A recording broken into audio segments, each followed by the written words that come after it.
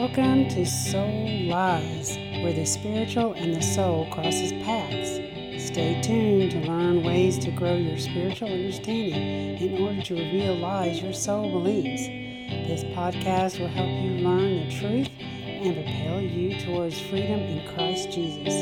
This is Jenny Fouts, licensed counselor in Louisiana at Christian Center, Shreveport. Welcome back to today's lesson about the characteristics of what demons have as we talk about what Derek Prince has taught us and what all he has learned in his ministry life. It is amazing listening to him and how, 50, 60, 70 years later, demons have not changed. Their activity is still the same. It's just the abundance of the things that they can have us be compulsive about is numerous now versus maybe a few things back then. As we walk through today, I pray that each one of you will have your eyes open to any kind of demonic influence in your own life so that you guys can experience the freedom that the Lord Jesus has for you and the grace and the mercy that he wants you to experience in him. Maybe you can share this with some friends. Maybe you can pray for them to be free when you see any kind of these characteristics going on. So let's talk about another characteristic that demons have that Derek Prince talked about was called enslavement. That when you feel enslaved, like you have an addiction, he spent some time talking about how masturbation is an enslavement and that you have to. He talked about how the demon is connected to the hands and that you have that sense or that feeling that's coming up and a demon has enslaved you to that behavior over and over and over again. He also talked about how in his day, the enslavement was TV, that TV can be an enslavement, or nowadays we would have to say phone or Facebook or Twitter or being so involved in what Hollywood is doing or not doing or what the actors are doing, not doing, but that is an enslavement. Nowadays, I knew I was in the older generation when I had my first couple come in and talk to me about gaming as an issue in their marriage. And I thought, yep, I've entered into the old generation now because these are, younger kids. And now gaming is an enslavement. And you know that it's an enslavement because if you don't do it, this sense of loss that you have, that sense of wandering around, you can't hardly get your mind off of it, you don't know what to do with yourself. Pornography has a lot of enslavement activity to it. If you're fighting with an eating disorder, you have an enslavement going on. Because as soon as you try not to do the behaviors, there's invariably something that comes up that just does what demons do. They compel you then to push you into this behavior. So it's an enslavement in that you have, prison guards. And he talks about at this time how demons like to travel around in packs. It's very rare that you would ever find just like one lonely little demon out there. But that the packs are stronger. They like to, one opens the door for another, vice versa.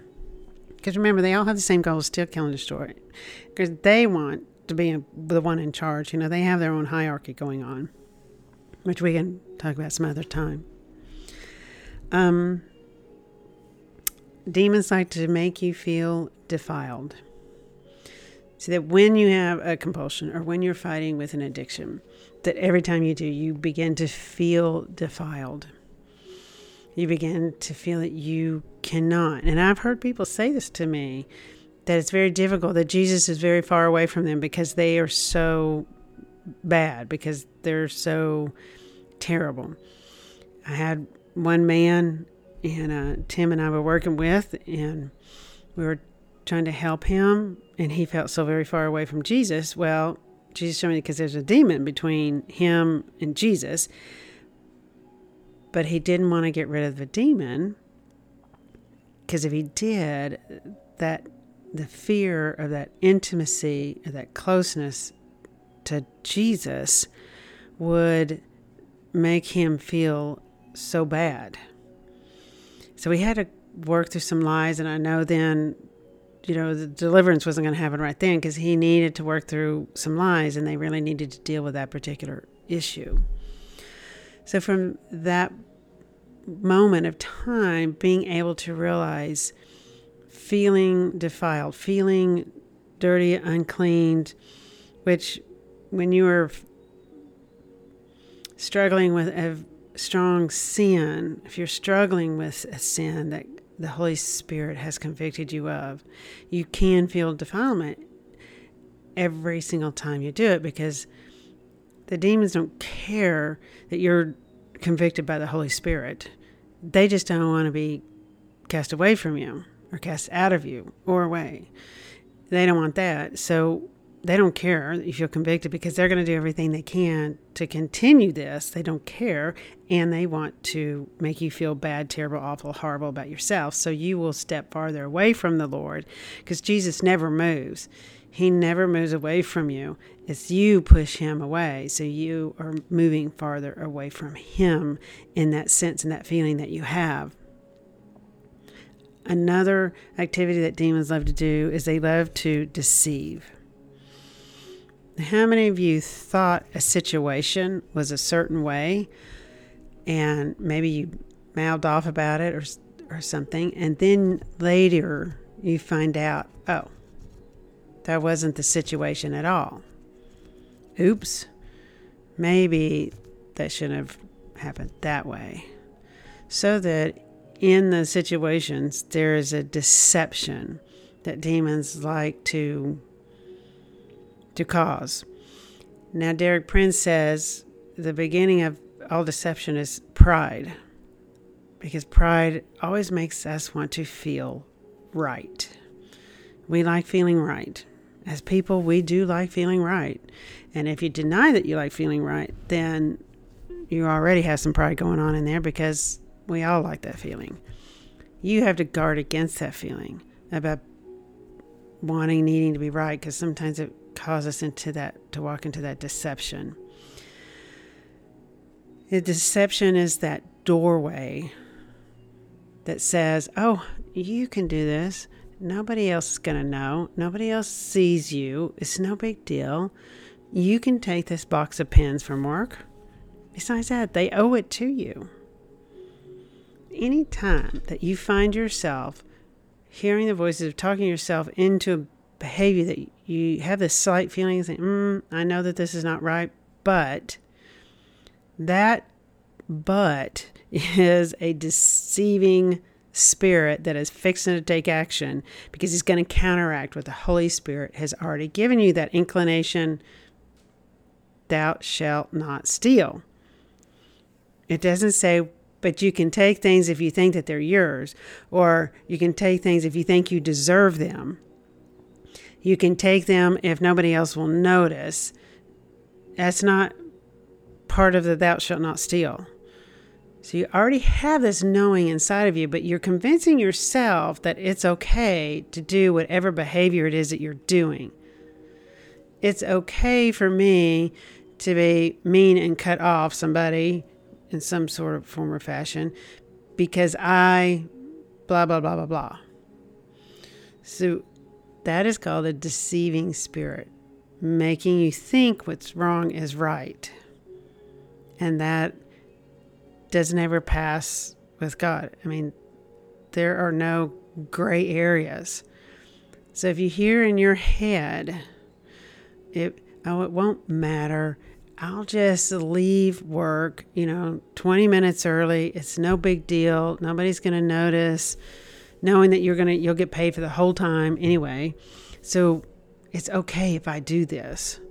When you hear anything like that in your brain that says, or it's really okay because you are walking into a deceiving spirit who's deceiving the word from you, is deceiving what the Holy Spirit. It's all these little things that make a difference in your life. All of those little things. All of them. If the Holy Spirit has given you that tiny bit of conviction in there about not doing something and you're convincing yourself it's okay, you need to get rid of that little friend you have that's trying to deceive you. Demons want to kill, steal, and destroy. That's all that demon is doing. He's deceiving you to get to his means. Kill, steal, and destroy. You have to look at your behaviors. Did you have a conviction, even a tiny one at that whatever it is that you were doing was not okay? Then take that time and confess that before the Lord God. Confess that to him and get rid of that spirit. Walk in the ways of righteousness. If you walk in the ways of righteousness, you'll not stray to the left or to the right. You will be held up in that spirit of righteousness. So when the accuser comes, your righteousness, the righteousness that you have in Christ Jesus, will uphold you. It will uphold you. So I hope that you guys can go through today. You know, those deceiving spirits, they're so sneaky. They get us into sneaking little things. It's okay. I'm just going to tell so-and-so about whatever. I'm just saying it so they can also be in prayer. All these little excuses that we have for sharing things we shouldn't share. So I pray that you guys will see the deceptor in your life today. That if he is there and if he's at work, you're going to look around, pay attention to him, get rid of him, confess it before the Lord, receive his forgiveness and his mercy and his grace, because he wants you to be free. He wants you to be free. I hope you guys have learned so much this week. We'll continue with some things that Derek Prince has taught, because his words are very valuable and his lessons that he has are very valuable. So I hope that you guys have learned today, that you guys can pray for your friends, pray for your family, pray for your kids so that they don't have to be harassed either. Thank you so much for listening, and may you hear the word of the Lord today, receive the word of the Lord today, and understand it and be healed today. Thank you, Lord Jesus, for this time. Please bless everyone. Help them to walk in freedom. Amen. Bye-bye. Soul Lies is meant for information only. It is not a substitute for counseling.